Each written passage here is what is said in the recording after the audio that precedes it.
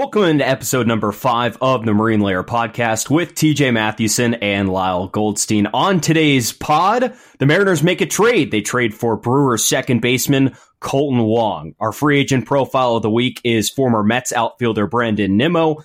Winter meetings are underway. There's signings galore to talk about. Trey Turner to the Phillies, Jacob deGrom to the Rangers, and then we'll close out the show with Speak Your Mind. With that, let's get it rolling.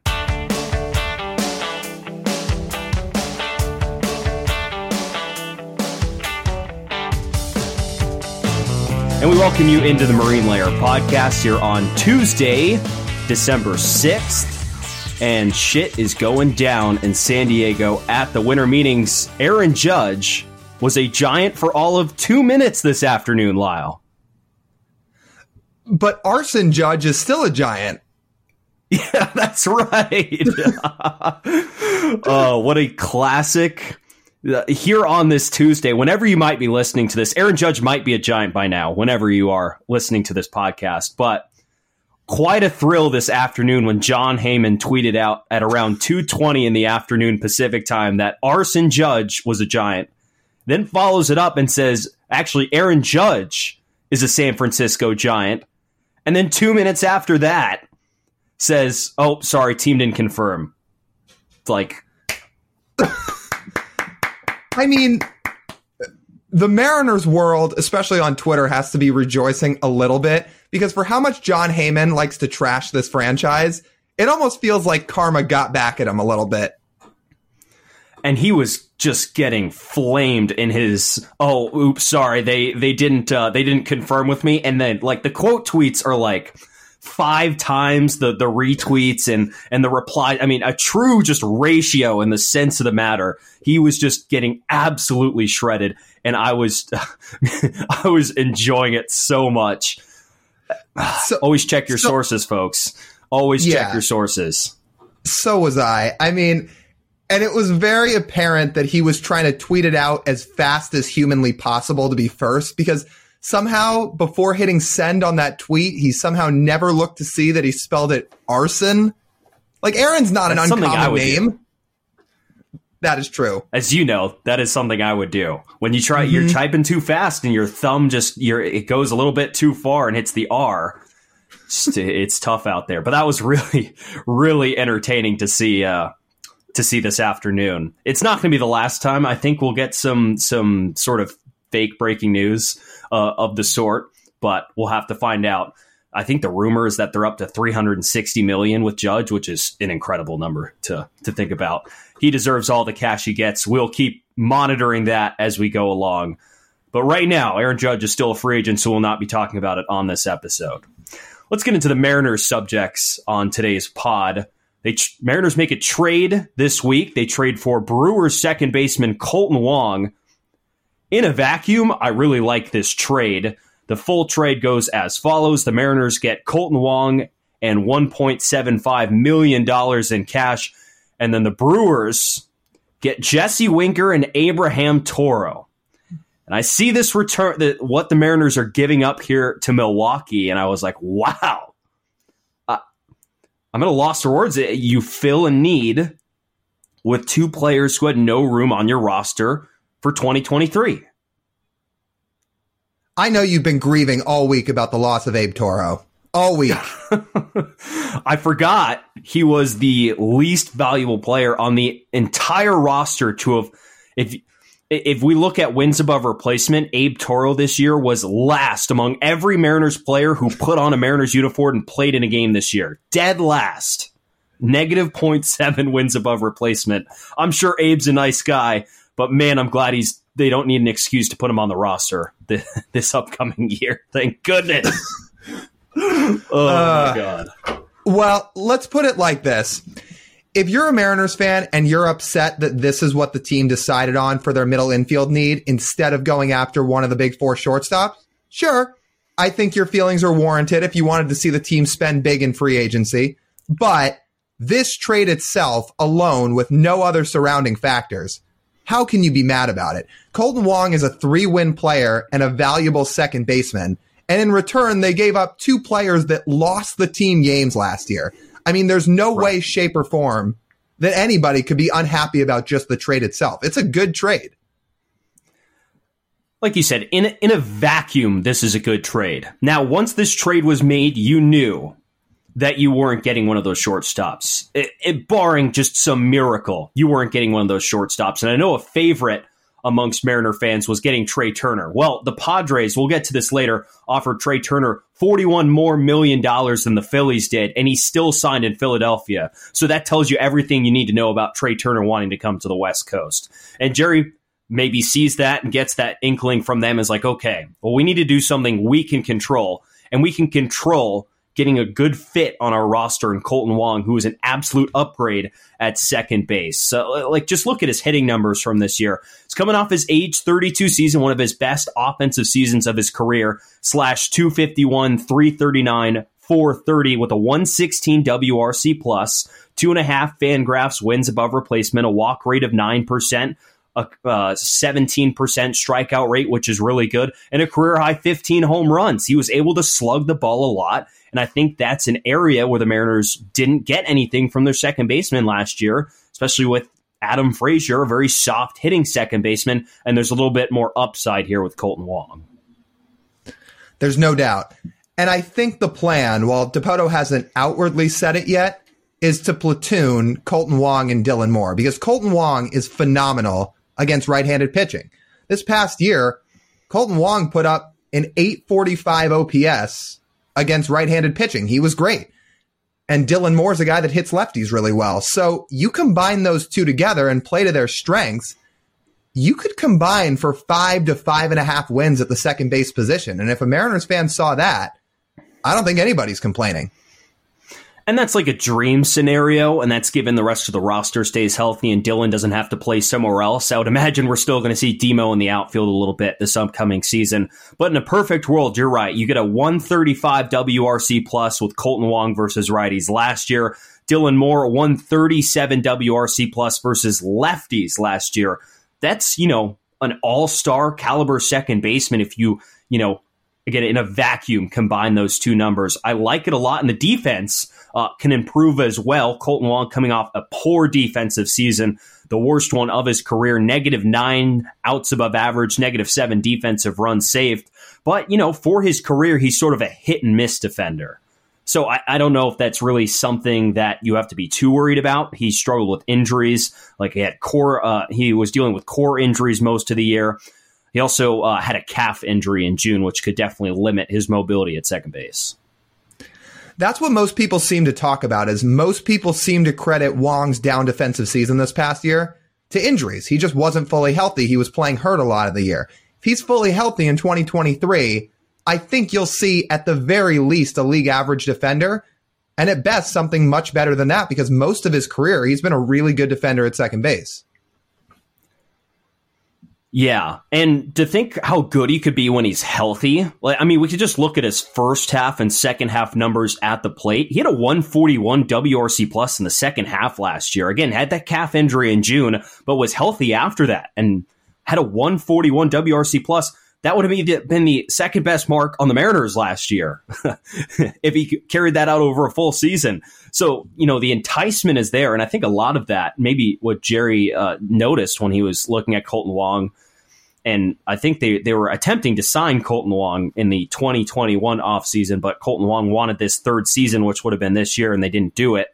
So he ended up going to Milwaukee instead. But he had a career-high fly ball rate last year. The Brewers wanted him to hit the ball in the air more and hit for a little bit more power, and it really paid off in a good way on the offensive end. On almost all fronts of this trade, it's a plus for the Mariners. The only thing is he only has 1 year left on his deal. So I know we're getting a little ahead of ourselves here, but you trade for Teoscar Hernandez, who has a year left on his contract. You trade for Kolten Wong, who has a year left on his contract. They will have to go back to the drawing board at this time next year again, unless they extend one or two of these guys, which may happen, it may not. But for the 2023 season alone, they're off to a good start. They've added 2 very productive, valuable offensive pieces to improve the lineup. So it's going to be exciting. Mm-hmm. I think the cost of this really, it's not what you gave up, because, as we mentioned, Abraham Toro and Jesse Winker off the roster are a net positive for the Mariners. The reports came out after the season that Jesse Winker wasn't a big clubhouse hit. It had worn thin. You could sort of see the frustration in Scott's press conferences with Jesse Winker as the year rolled on with Jesse, and it just never really seemed like it was going to work out here. And I credit Jerry for essentially admitting he was wrong on both Abe Toro and Jesse Winker. Abe Toro, remember, in the Kendall Graveman trade, is like, oh, we're so high on this guy. I really love his upside, his versatility at the plate, being a switch hitter, and then you just watch him. He's just so bad. Just did not produce at all. And the fact that Jerry is able to acknowledge he got it wrong and ship them both off to a fresh start in Milwaukee is good to see, thankfully, Jerry. But to the cost I was talking about, Lyle, I saw this floated around on Twitter, and I agree. Opportunity cost was probably the most affected by this trade because, again, that meant you weren't going to get that big bat in the infield, which could linger, could not. Depends how this all works out. They're not going to see one of the big four shortstops in a Mariners uniform. That's almost guaranteed. But I'll tell you this, one guy who's not out of the question yet, Brandon Nimmo. That's going to be our free agent profile this week as we transition into it. This is a guy I've been very high on for a long time. It's a guy I've really wanted the Mariners to circle. And we're going to highlight him this week because he is unsigned. There have been some rumors, light rumors, over the last few weeks that the Mariners have checked in on him. I think he is a perfect fit for this team. But I'll ask you, TJ, why do you feel the same way? Because we've talked about this. Mariners love to say how much they like guys controlling the zone and such, and that's exactly what Brandon Nimmo does. His on-base percentage is really good for his career. 367 on-base percentage this past season, 16 home runs, 137 WRC+, and he's a leadoff hitter. They don't have a true leadoff hitter on this roster. Put Julio there. I would rather Julio hit second or third, preferably second, and I think Brandon Nimmo would be the perfect guy to put in front of him. Not the biggest power guy in the world, but man, this guy walks a ton. Before this season, where he had a 10% walk rate, he had a walk rate of over 14% every season of his career. Every season, 14% is really good. So he lowers that to 10% this past season, but he also has a career-low strikeout rate as well, 17%, which just shows you he's controlling the zone and the perfect guy you want to top your lineup. He walks a ton, and like you just said, you hit the nail right on the head. He's a table setter. He's on base. He can help Julio drive in runs. You mentioned the power. Yes, his home run totals have never been through the roof. That doesn't mean he has a lack of offensive production. In fact, it's very, very far from it. You want to look at his OPS plus over the last few years. 2018, 148. That's 48% above league average. 2020, in a shortened season, 145. That's 45% above league average. 131 in 2021, and then 130 this past year in 2022. That is an offensive producer. In fact, his OPS plus would have been the second highest on the team, other than Julio. And another thing I didn't even realize, Lyle, is, he has over a full major league season had a 400 on base percentage. You know how hard that is to do? He had a 404 on base percentage as a 25-year-old in 2018. That's not very easy to do, to have a 400 on base percentage. That's, in elite territory of the true profile of an offensive player, of reaching first base. 404 in 2018. I didn't realize that. He had a 401 last year, albeit in just 92 games. In the COVID season, 55 games, had a 404 on base percentage. I just couldn't think of, a guy who is a better fit, both, in the lineup and in the outfield as well. He's a center fielder, grades out about an average center fielder. If you look at the different defensive metrics of defensive runs saved and outs above average, but he wouldn't even need to play center field. He would go out there and he would probably play left field, which would give you a pretty good fielding outfield as well. Be a great fielding outfield. This past year, he had a really good year defensively. He put up 6 outs above average. For the most part, he's been average to slightly above league average in his career. But like you said, if he doesn't have to cover as much ground and can play left field with Julio in center, how could you not be signed up for that. The reason I like Nimmo so much is because he seems like the most realistic of the star free agents that the Mariners could bring in. It never seemed like they wanted to give an 8-9 year deal to one of these shortstops. It feels like 11. you could give, or 11. It feels like you could give Nimmo a 5-year deal for around $100 to $105 million, and he'd be open to it. And 5-year deal, I think, would be great. Because if we're talking about these 11-year contracts, like Trea Turner will be making $27 million when he's 40. And Bryce Harper, I think, his contract will have expired the year before. But like that's the kind of example here. But you don't have to pay Brandon Nimmo until he's 40 years old. I think that's the big plus here. And in terms of AAV, it's not going to be much more than $20 million for a Brandon Nimmo. It could be 22, 23, but it's nothing really out of this world. Nothing this team can't afford for the most part. So when you combine the 5-year deal with the, low-ish AAV, with the quality fit, I just don't see how you don't give Brandon Nimmo your best offer. He's also a West Coast-ish guy. He's from Cheyenne, Wyoming, which I didn't know they produced Major League Baseball players. I wrote down this note. He is one of only 25 players ever from the state of Wyoming to play Major League Baseball. That was an interesting nugget. Was a first-round pick out of high school in Wyoming. I didn't dive in that much. But I could imagine he is one of maybe a handful. You could probably count on one hand how many first-round picks out of that state there have been. But it's a cool part to see. So we would hope maybe he wants to come back to the great frontier of the West. So the story with him is he had to play a lot of travel ball in high school because obviously Wyoming, the weather's terrible, especially early in the spring. So you have to find other solutions. So he was on the travel circuit a lot of his high school career. I remember that because when Jared Kelenic got drafted by the Mets back in 2018, they were actually comparing him and Nimmo because Nimmo was already a Met by then. Kelenic had to do the same thing growing up in Wisconsin, where he couldn't really play a lot of baseball early in the year, a lot of the year as a whole in Wisconsin because the weather was so bad. So he was on the travel circuit. So I always remember those two getting compared because they were both first-round draft picks from bad weather states. Now, let me sell you this with Brandon Nimmo. In 2022, he had a higher WAR than Trea Turner, Rafael Devers, Vladdy, Alex Bregman, just to name a few. If that doesn't sell you, I can't help you. Now, the only caveat here is that Jerry Dipoto came out this week and said they're looking for a right-handed bat, which I'm like, ugh. A right-handed outfield bat. Brandon Nimmo is not right-handed. He is not. However, if we're talking about balance, 137 WRC plus against right-hand pitchers, 130 WRC plus against lefties. Jerry, don't let the handiness fool you. He can do both. Go get him. I agree. I'm all for it. I'm with you. Do I think Jerry Dipoto is lying with that? No.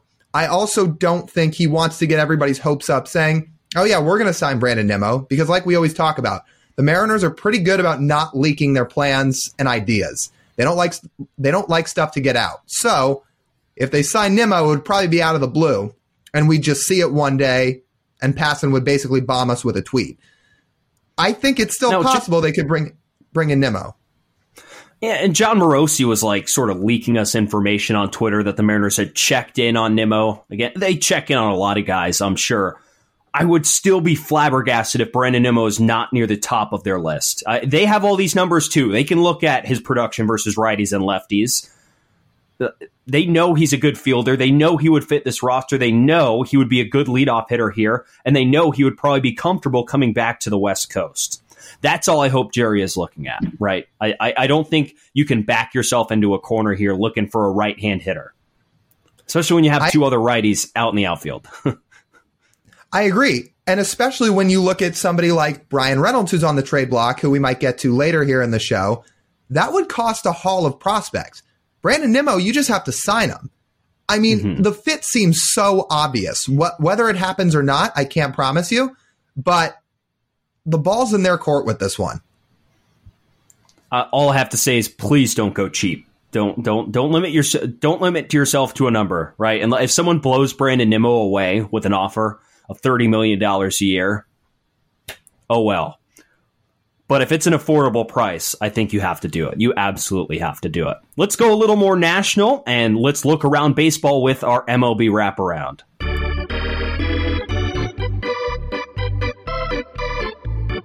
The news coming out earlier this week, which pained me, really just pained me to look at this. Jacob deGrom is a Texas Ranger. Let me repeat myself. Jacob deGrom is a Texas Ranger, Lyle. Now, the positive, if you're looking at this from a Mariners perspective, they don't have to play the Rangers as many times this year because the schedule's changing. Now you play everybody. That is the one positive. I'm waiting for the but. But I'm not happy he's a Texas Ranger. Yeah, there we go. There we go. deGrom signs a 5-year, $186 million contract with the Rangers earlier this week. He will get $30 million this season, $40 million in 2024 and 2025, $38 million in 26, $37 million in 27. Deal also contains a conditional option based on factors of health and success and has a full no-trade clause. So the Rangers, in the blink of an eye, after ahead of the A's, but still having a very terrible pitching staff by AL West standards, now have the best pitcher in the division, which just frustrates me that they're able to spend this money. They signed Corey Seager and Marcus Semien last offseason, and then they land the biggest fish in the pond this offseason with Jacob deGrom. Question is he going to be healthy? That's been the caveat the last couple seasons. He has not been healthy. Now, his injury history before the last couple years has been pretty good. But all of a sudden, as he's aged a little bit, it's been up and down. Now, if he's healthy, that's going to be deadly for the Rangers. And to be honest, their pitching staff all of a sudden is shaping up okay. I'm not going to sit here and say it's elite, but between deGrom, Martin Perez, who had a good year, John Gray, who they signed last year, and now Andrew Heaney after landing him today, who's fine. I mean, he's a 4 to 5 starter. It's better than it was, that's for sure. Yeah, depth-wise, I think is the biggest thing we were looking at with their pitching staff. deGrom this past season, a 3.08 ERA and 64 and a third innings. Forgot his strikeout to walk numbers, Lyle. 102 strikeouts to 8 walks. It's pretty good. He averaged 99 miles an hour on his fastball, which is more than most relievers average on their fastball. When I always watch Jacob deGrom pitch, I wonder if he's ever going to dial it back a little bit to try and preserve his arm health a little bit, because it seems like as his velocity has jumped, by the way, his velocity has gone up every single season since, I think, 2016. The injuries have piled up as well, so I wonder if he'll tamper that down a little bit to try and keep himself healthier. But man, when this guy is on, I mean, you're talking 100, 101 through 6 innings on his fastball and a slider that is nearly unhittable. He has a changeup and a curveball too that he doesn't even use because he doesn't need to. That's just how good he is. And that's what just pains me, the fact that the Mariners are going to have to face him in their own division this year. Do you think any part of Jacob deGrom chose the Rangers because he wanted to keep a lot more of his money than he was keeping? And what I mean by that is there's no state income tax in Texas, where in New York, you obviously have to fork over a lot of your yearly salary. Do you think that played a factor at all? Yes, I think it plays a factor with a lot of guys. That's probably why Corey Seager and Marcus Semien were so enticed to go there. And also, the Rangers are just aggressive. Do you think anyone else gave Jacob deGrom 5 guaranteed years? I don't think so. Probably not. It's unlikely. I mean, I guess we'll get to the Mets in a minute, so I'll hold off any Mets talk. But yeah, I would think 4 years is more in the range of what deGrom mostly heard and was being offered. Maybe the Rangers went that extra year and were able to land him as a result. So that would make sense. The only thing about the Rangers is I still don't think this team is even quite a 500 team after adding deGrom. This was a 68-win team last year. If they add deGrom and he's healthy all year and puts up a 6 or 7 WAR, that's still a 75 to 76 win team. I think they still need another couple real moves to get themselves over the hill here, because they do not have a great farm. And so far, a lot of their young prospects haven't been all that great. Yeah, they brought Josh Young up. He was okay. Actually, he was pretty bad at the plate this year in his larger sample size in the big leagues. Nathaniel Lowe's really turned into a good first baseman. Jonah Himes turned into a really good catcher as well. But man, outside of like Adolis Garcia in that outfield, there's not much on that roster, and their bullpen too. I mean, they have Leclerc at the back, but otherwise, it's pretty thin. Right? So there's a lot of star power on this Rangers team. They're going to draw well. They're going to make a ton of money off of him. And I don't think they're out of the rest of free agency. I really think they could go sign another big name if they wanted to. They've shown that they are willing to pay these guys. Just to note, their payroll this year is the highest it has ever been in franchise history. But it doesn't seem like they'll slow down with this signing. They'll be fun to watch. Doesn't necessarily mean they'll be good. Yeah, they're probably not done, and they kind of can't be done if they're serious about competing because this roster has more needs that they need to fill out. Well, from the best pitcher on the market being signed to what's been so far the best hitter on the market to sign, Trea Turner signs an 11-year, $300 million deal with the Philadelphia Phillies, signed through his age 40 season, and no opt-outs. Man, did he get paid, TJ. He did. A lot of this makes sense, right? His wife is from New Jersey, close to Philly. Trea's from Florida. The Phillies train in Florida in the offseason in the spring. The two of them live in Florida. The Padres offered him, I don't remember if it was 11 years, but they offered him $341 million guaranteed, $41 million more dollars guaranteed in San Diego than Philadelphia. And Trea Turner still chose Philly because it was on the East Coast. So I followed that up, Lyle, with a note that says, so much for that pipe dream of the Mariners signing Trea Turner. Because after seeing those numbers, it was apparent he never was going to go to the West Coast. I mean, what would the Padres have to offer Trea Turner to go there? 400, maybe? 450, like probably 400, right? You would think? I would think so. I mean, if he's turning down that much money just to go back to the East Coast, he must really want to be there. He also reunites with Phillies hitting coach Kevin Long, who was with the Nationals from 2018 to 2021, really helped Trea, and Trea said this, become a better hitter at the big league level. Credits a lot of his growth to Kevin Long, and Kevin Long is the current Phillies hitting coach. So I'm happy for Trea. He gets his money. He gets 11 years. When I saw that number, I sat here and I thought, that is Dave Dombrowski. That is peak Dave Dombrowski. I mean, he's just done this multiple times now. He did it with the Marlins, not to this extent, really, back in the early 2000s, because they didn't really have the financial means. But with the Tigers in the early 2010s, I mean, he built up this old, expensive win-now roster. They get old. They start stinking. He gets fired. Goes to Boston. Does the same thing. An older roster, but expensive. They win a World Series, then start sucking, and Dombrowski leaves. Now he goes to Philadelphia. Signs Bryce. Did he sign Bryce Harper? I think he did. I believe. Think so. It would make sense if he did.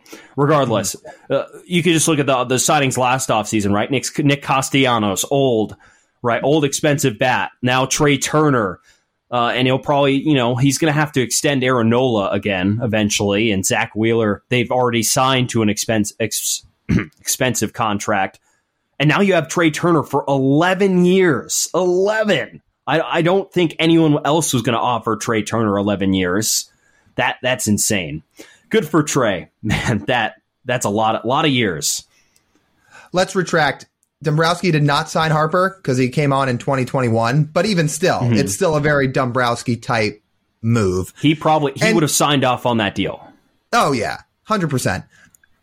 They're going to have to win a World Series within the first 4 to 5 years of this Trea Turner contract, I would imagine, because these contracts between Harper, between Turner, it's going to build up to the point where they're not going to have a lot of roster flexibility. So they better win when all these guys are in their prime, because to sign this guy through his age 40 season, to be paying him $27 million at age 40, you better capitalize on the front half of that contract.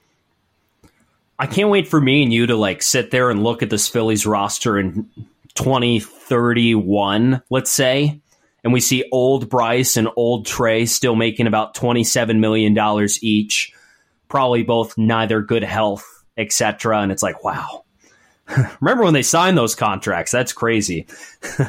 So it's good for Trea, though. I'm happy for him. And by that time, Julio will be, 29 and still in his prime? And still in the middle of his contract. Yeah, exactly. Essentially. And that's the thing. Jerry does not like giving out contracts like this. So when I saw what Trea Turner got, that only confirmed, the Mariners are not getting any of these shortstops, because even if all 4 of these guys don't get 11 years, it's not going to be that far off. And I don't think Dipoto wants to pay 9-10 years to any of these guys. He saw what happened when he took this job and had to inherit the Robinson Cano contract. It was a nightmare. They just paid that off. This year they sent the final $3 million to the Mets.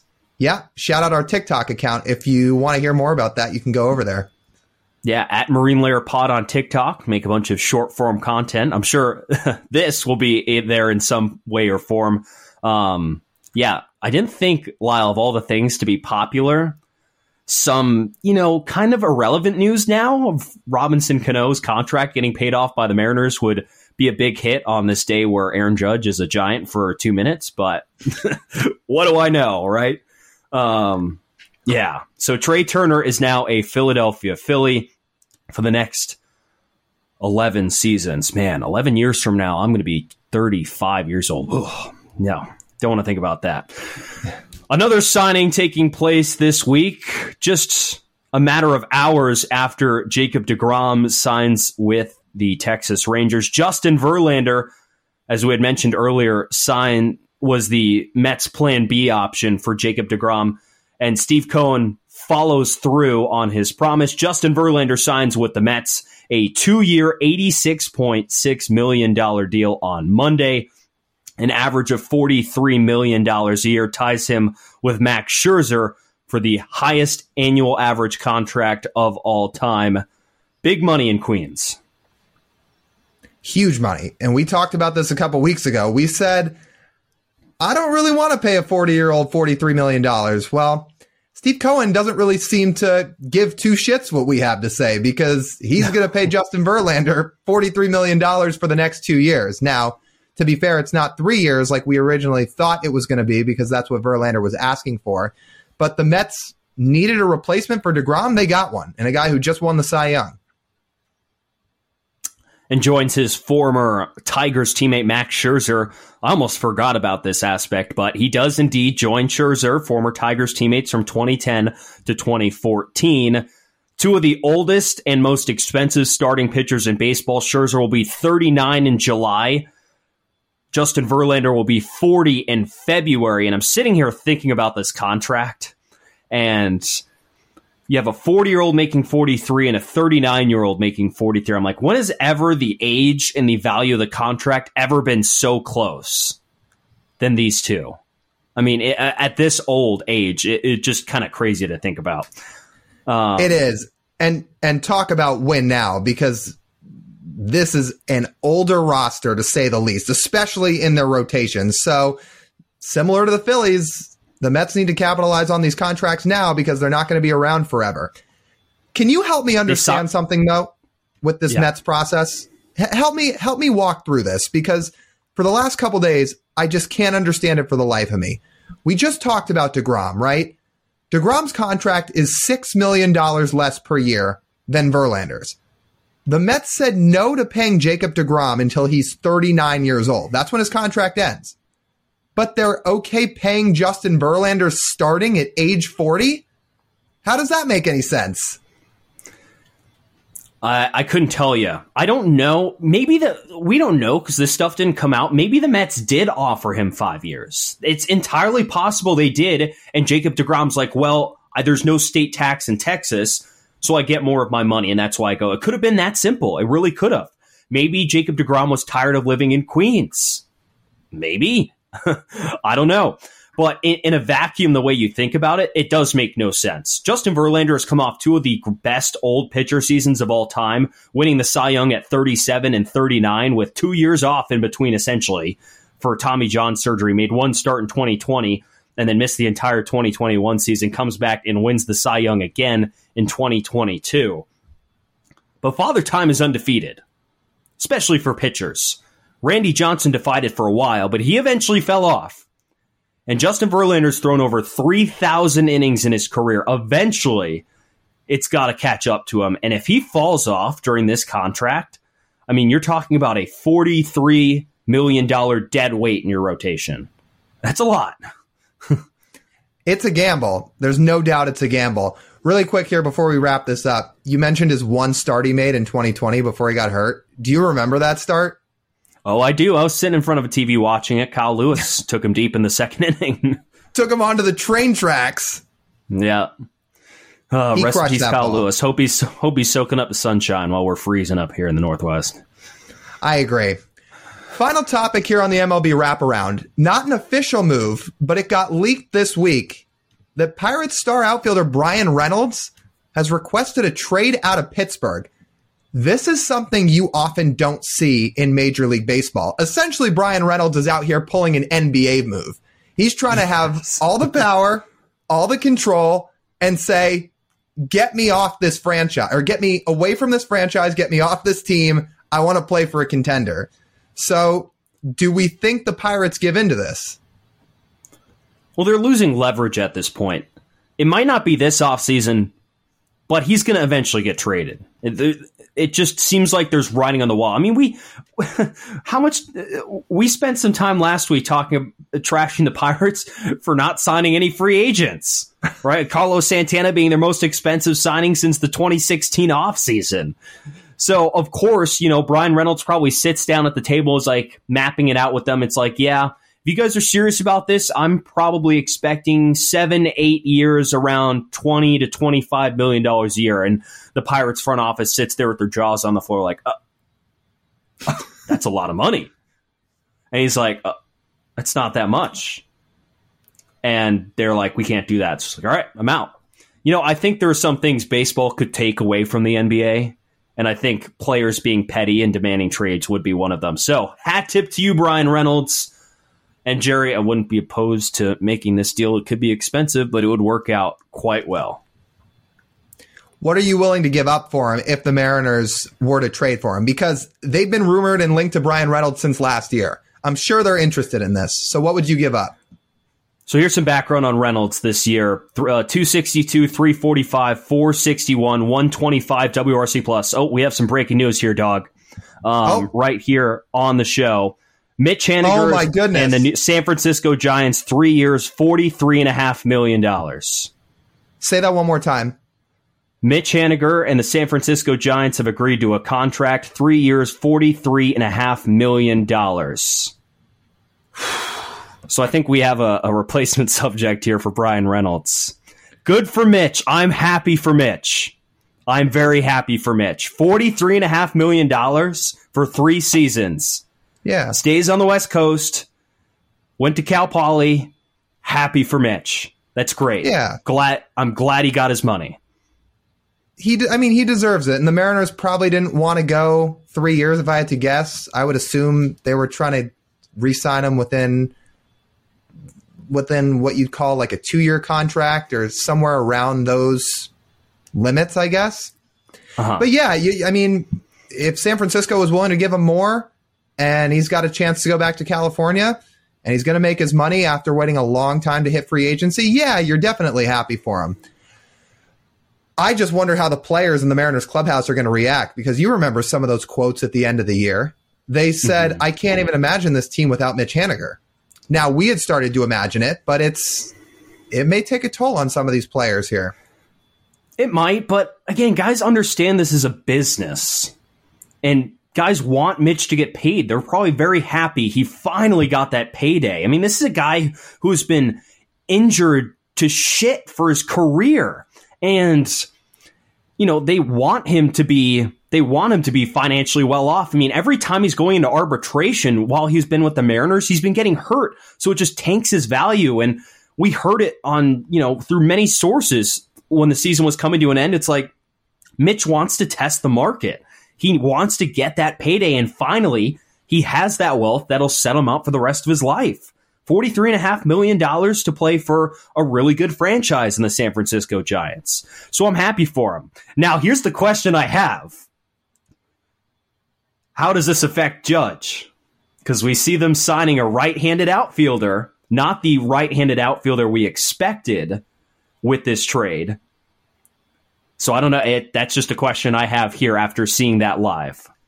I don't think it affects Aaron Judge one bit. The Giants need multiple outfielders. Mitch Haniger can play left field. If they sign Judge will play right. Mitch can play left. They'll both get to DH some days. They'll make it work. I'm sure Judge was not going to be the only move the Giants made if they even sign him. So I'm sure they always had secondary options and additional plans to their offseason blueprint. Yeah. Happy for Mitch. He's going to look great in that uniform, I'll say. He is going to look great. And he will. Another note to this, which I can tie in, I think the Giants are one of the teams that would have been interested in Brian Reynolds. I assume if they're chasing after Judge, this takes them out of the Brian Reynolds sweepstakes. It probably does. The teams that I've seen are interested are the Mariners, the Blue Jays, and the Yankees. So those will be three teams to circle and keep an eye on. The Blue Jays especially are looking for a center fielder. So if we want to tie this back to Brian Reynolds for just a minute to wrap up on him, Brian Reynolds should probably not be playing center field for whatever team he goes to. If he goes to the Blue Jays, he might because they're looking for a center fielder. He does not grade all that well defensively, at least in defensive runs saved. It's funny enough, outs above average have actually favored him in some years. But I think he's better suited in a corner outfield spot, which if the Mariners trade for him would be perfect because he'd go to left field. Just for some perspective, defensive runs saved had him at -14 this season. Jesse Winker was at -16 if we're talking comparing. Two different positions, but they graded, not great quality for Brian Reynolds. And he wouldn't have to play center field in Seattle. He would be in left, which I think would suit him perfectly and give the Mariners a very good athletic outfield. And Brian Reynolds is a switch hitter. That's great. I mean, you get the right and left-handed hitter. What, Jerry was talking about wanting a righty. Well, you can have both with Brian Reynolds. And the upside for Brian Reynolds is really good. So what he did last year, 302, 390, 522, 141 WRC plus as a center fielder. You'll take it. That's about as valuable as it gets in Major League Baseball. We're going to have to dive into these defensive metrics at some point one day, because you look at his 2021 season, which was his career year. He had -5 defensive runs saved, but 10 outs above average. That's a drastic difference. Obviously, they're measured differently, but one of these days, maybe we'll have to have a sabermetrics session on this podcast or something and just dive into it and do some reading or something, because that is night and day when looking at a player's metrics. And it's kind of hard to grade defense, really, because defense is not like, I wouldn't say it's not like grading defense in the NBA where every minute you're on the floor that you're on defense, you're playing defense essentially. But in baseball, you're only playing defense as the ball is hit at you, and the ball is only hit at you maybe 2 to 3 times, maybe a game, depending on where you play, especially in the outfield. You could see 1 ball, you could see 15 balls. It's not set in stone. So that's why it's sort of inconsistent, because it's not a great sample size to look at, but I guess that would be something we could look at. I like that idea. We'll have to pocket that one for a slow news week. This it's not a slow news week, so we got not a lot to talk. Not at all. I mean, so just to look at the Mariners' outlook here as we quickly wrap this up, they are now going to need an outfielder. There's no question about it. They needed one before, but now that Mitch is a Giant, Jerry was talking about the right-handed bat. Well, you think about the free agent outfielders left, Conforto, lefty, Nimmo, lefty, Brian Reynolds, if you trade for him, switch hitter. I don't really know what right-handed outfielders they'd be looking for. If you want to throw out some other names like Joey Gallo, lefty, it's a lot of left-handed hitting outfielders. I get why they want a righty, because they're trying to offset Jared Kelenic, assuming he's going to get some real playing time in left field, try to get him against more righties, but there's a lot of lefties out there. But the thing is, when you think about Jerry's thinking here, all the big bats in the Mariners lineup currently are right-handed. Julio, righty. Teoscar, righty. Suarez, righty. Those are your big boppers. Ty, righty. right? Like Dylan Moore, power, right-hand hitter. Sam Haggerty's good side, right-hand hitter. Like, it's pretty right-hand heavy. So it was a little puzzling to see Jerry say that. We won't know until they officially make their move on what they want to add, on how stark that line in the sand is. Before we move on, Lyle, because we got interrupted by the trade, and I thought you were going to bring up a really good point. What does a trade package for Brian Reynolds look like? I would guess if it's not involving major league players, I would guess it probably starts with Emerson Hancock. You probably have to include Bryce Miller. I don't think you'll have to include Harry Ford in there, which is the Mariners' top prospect, but I think you'd have to include at least 2 pitchers, and you'd have to throw in some type of position player, probably an outfielder, whether it's a Zach DeLoach, a Cade Marlowe, somebody like that. What's that? Evan White? Yeah, sure. We don't even know if he's healthy, but hey, here's Evan White. Still young, still spry, still hasn't played that much. Yeah, that's what I'm thinking. If we're going off the major league roster, you'd have to assume Jared Kelenic is going back to Pittsburgh, and that might be the guy they, steadfast ask for in this deal. And maybe Jerry says no, because he wants to keep JK, which I respect. But in the end, it's like, well, Brian Reynolds is an all-star, a switch hitter, and would make your club considerably better for this year. So that might be worth giving up Kelenic. So it would probably be, Kelenic, Hancock, and maybe a lower level prospect. I think that would do it, because you're giving a major leaguer, a top pitching prospect, and then someone else. I think that would be enough to get Brian Reynolds. And for those who don't... I'm thinking about this. I just don't think the price for him is going to be as high. I really don't. The only thing to think about, and for those who don't know, Brian Reynolds has 3 years of club control. That is a lot of team control for a player, and a guy that you get to keep on your team for 3 competitive seasons if you're the Mariners. So that's why the Pirates are probably asking for a king's ransom back. But I'm with you. I don't think any team's really going to give them what they are asking for. I mean, when the Mariners inquired about him last year, the Pirates told them, yeah, it starts with Julio, and the Mariners hung up the phone. So I don't think it's going to be anything like that. I think some package of something along the lines like Hancock, Miller, and a position player could get it done, but we'll have to see. Could you imagine Mariners Twitter right now if they did that trade? Oh, my God. I mean, I would have been livid back then. Yeah, me too. Oh, man. Yeah, I'm good. Something to think about. Thank goodness Jerry didn't do it. Thank you, Jerry. Yeah. Okay, well, I think that'll do it for us on the MLB wraparound. Let's speak our minds. Speak your mind, Spock. That would be unwise. What is necessary is never unwise. Okay, Lyle, I'm going to lead with you first. What is on your mind this week? I'm going to keep my trend and theme going here because it feels like every week on Speak Your Mind, I've done something along the lines of movies or TV shows or music. I'm going to stick on music again this week. A couple weeks ago, I talked about I was excited for Roddy Ricch's album to drop, and I liked it. There was a few good songs on there, but this past Friday, Metro Boomin, hello, my goodness, he dropped a new album. It was awesome. Like, multiple hit songs on the album. I've listened through multiple times already. My couple of favorite songs on the album, which are probably Superhero and Raindrops, those are the names of the songs. They've been on repeat on my phone for days since they've dropped. There was a kind of a long drought there, I feel like, throughout the summer where we didn't have a whole lot of new music. We're getting a ton of it now, and Metro Boomin's album was so good. It's been a while since we've gotten a drop of really good, like, pure trap music. Mm-hmm. And man, he knocked this out of the park. I don't want to go as far as saying like album of the year, but listening, I don't remember the last album I listened through from song 1 to song 15 all the way through. I'm like, that is masterful.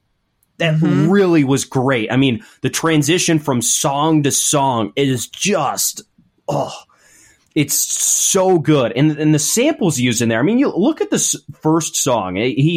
It featured John Legend, but he had samples from... Have you watched The Boys on Amazon Prime, Lyle? I have not. Okay, well, do you know who Homelander is? I've heard of it, yeah.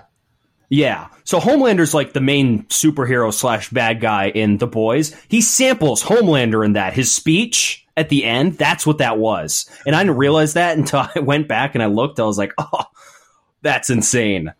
And I mean, you talk about the transition from like song one, like I could go through the first probably 9 songs and you could think they're all one song and the beat switch and all. And man, he knocked it out of the park.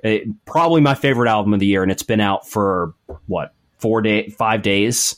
I mean, straight gas. Thank you, Metro Boomin.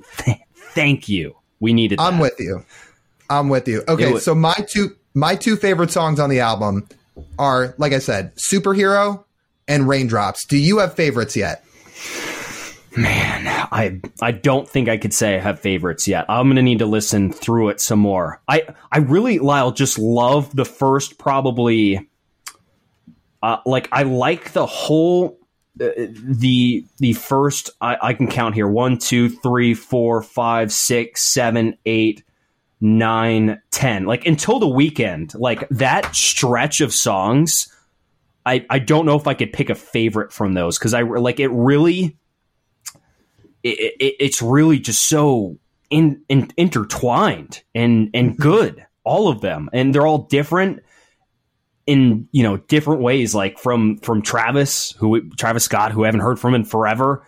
He's featured I think 4 times on this album. You go from Future to Travis Scott, back to 21 Savage, to Young Thug, to Don Toliver, to The Weeknd and 21 Savage. I mean, for trap music, it was phenomenal. It's such a good mix. Let me finish it up with this before we turn it to you. Mm-hmm. I would bet significant money that there's going to be at least a handful of major leaguers that use Superhero as their walk-up song this year. Like the beat for it, the way it drops, it just feels like your hip-hop walk-up song in baseball for any player that's trying to hype themselves up before an at-bat. We'll see if a Mariner uses it. We'll see if anybody uses it. But my money's on that there's going to be at least a few guys that use it as a walk-up song. That's a good bet. Man, if I need to get hyped up too in my car, that's what I'm going to play. It's really phenomenal. Okay, now mine. We're going to be in sports. It's not going to be baseball. I am pretty sick, and I'm going to use what I wrote down, sick and fucking tired of the Heisman Trophy voters and the process. My God. Yesterday, the finalists were announced for the Heisman Trophy. Caleb Williams from USC, Max Duggan from TCU, CJ Stroud from Ohio State, and Stetson Bennett from Georgia. I don't think you need to be a college football expert to look at this list and say one guy does not belong here. I have no personal quarrels with Stetson Bennett. He won a national championship next year. He has played very well this year. He has 20 touchdowns this year. 7 rushings, 27 total. And you watch a Georgia game. Are you looking at Stetson Bennett as the guy who's like, he deserves to be one of the 4 finalists for the most outstanding player in college football? Are you telling me that? No, it's Jalen Carter.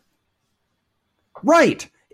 Is Stetson Bennett even number 1 in his own offense for Heisman? Like, would you not say Brock Bowers or Darnell Washington, the 2 tight ends, are more valuable? Or his offensive line? Probably.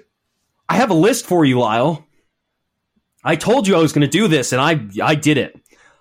I'm going to read you the name of every single quarterback in the Power 5 who had more total touchdowns than Stetson Bennett this season. Ready? It's a long list. Oh, boy.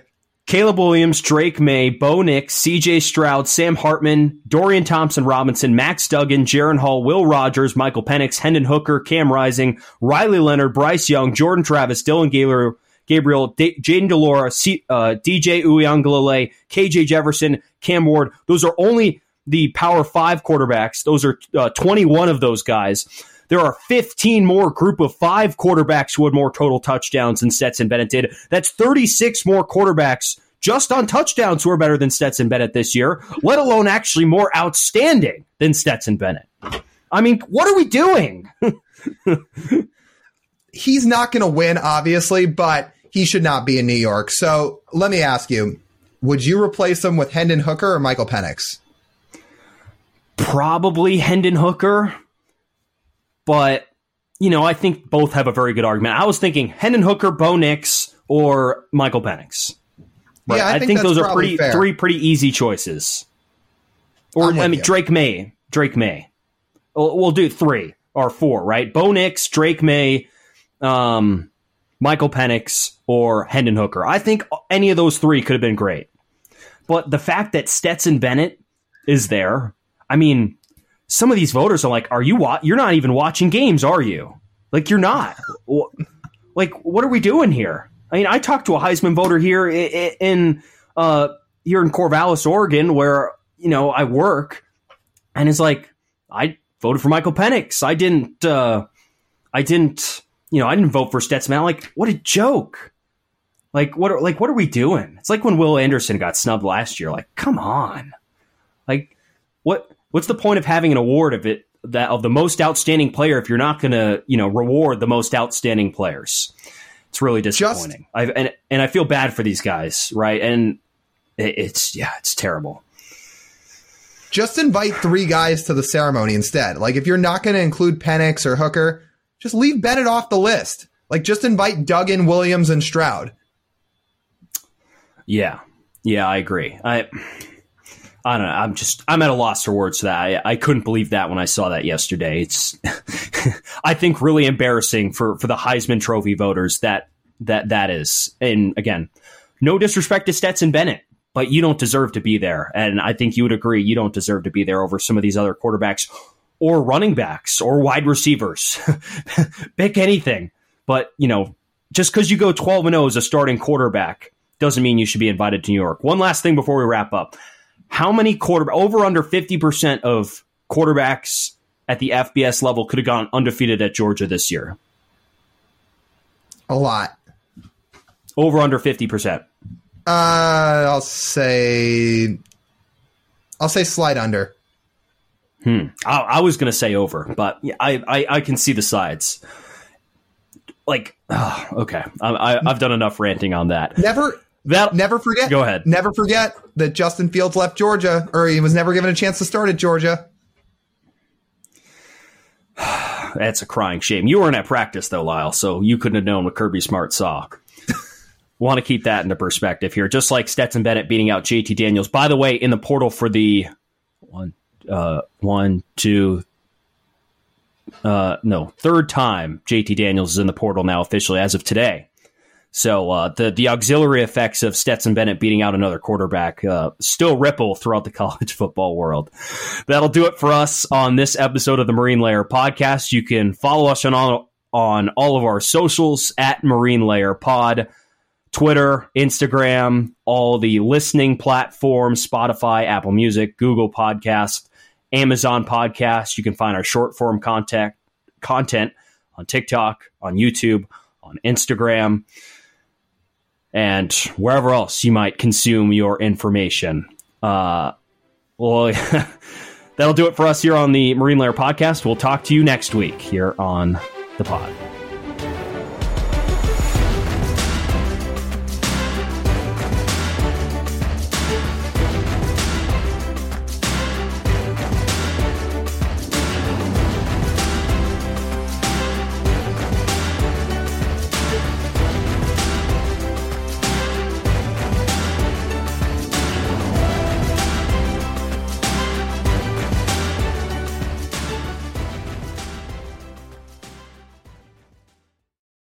At Parker, our purpose is simple.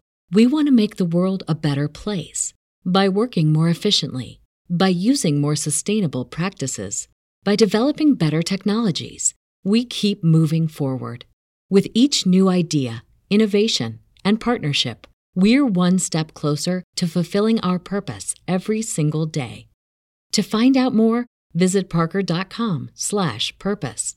Parker, engineering your success.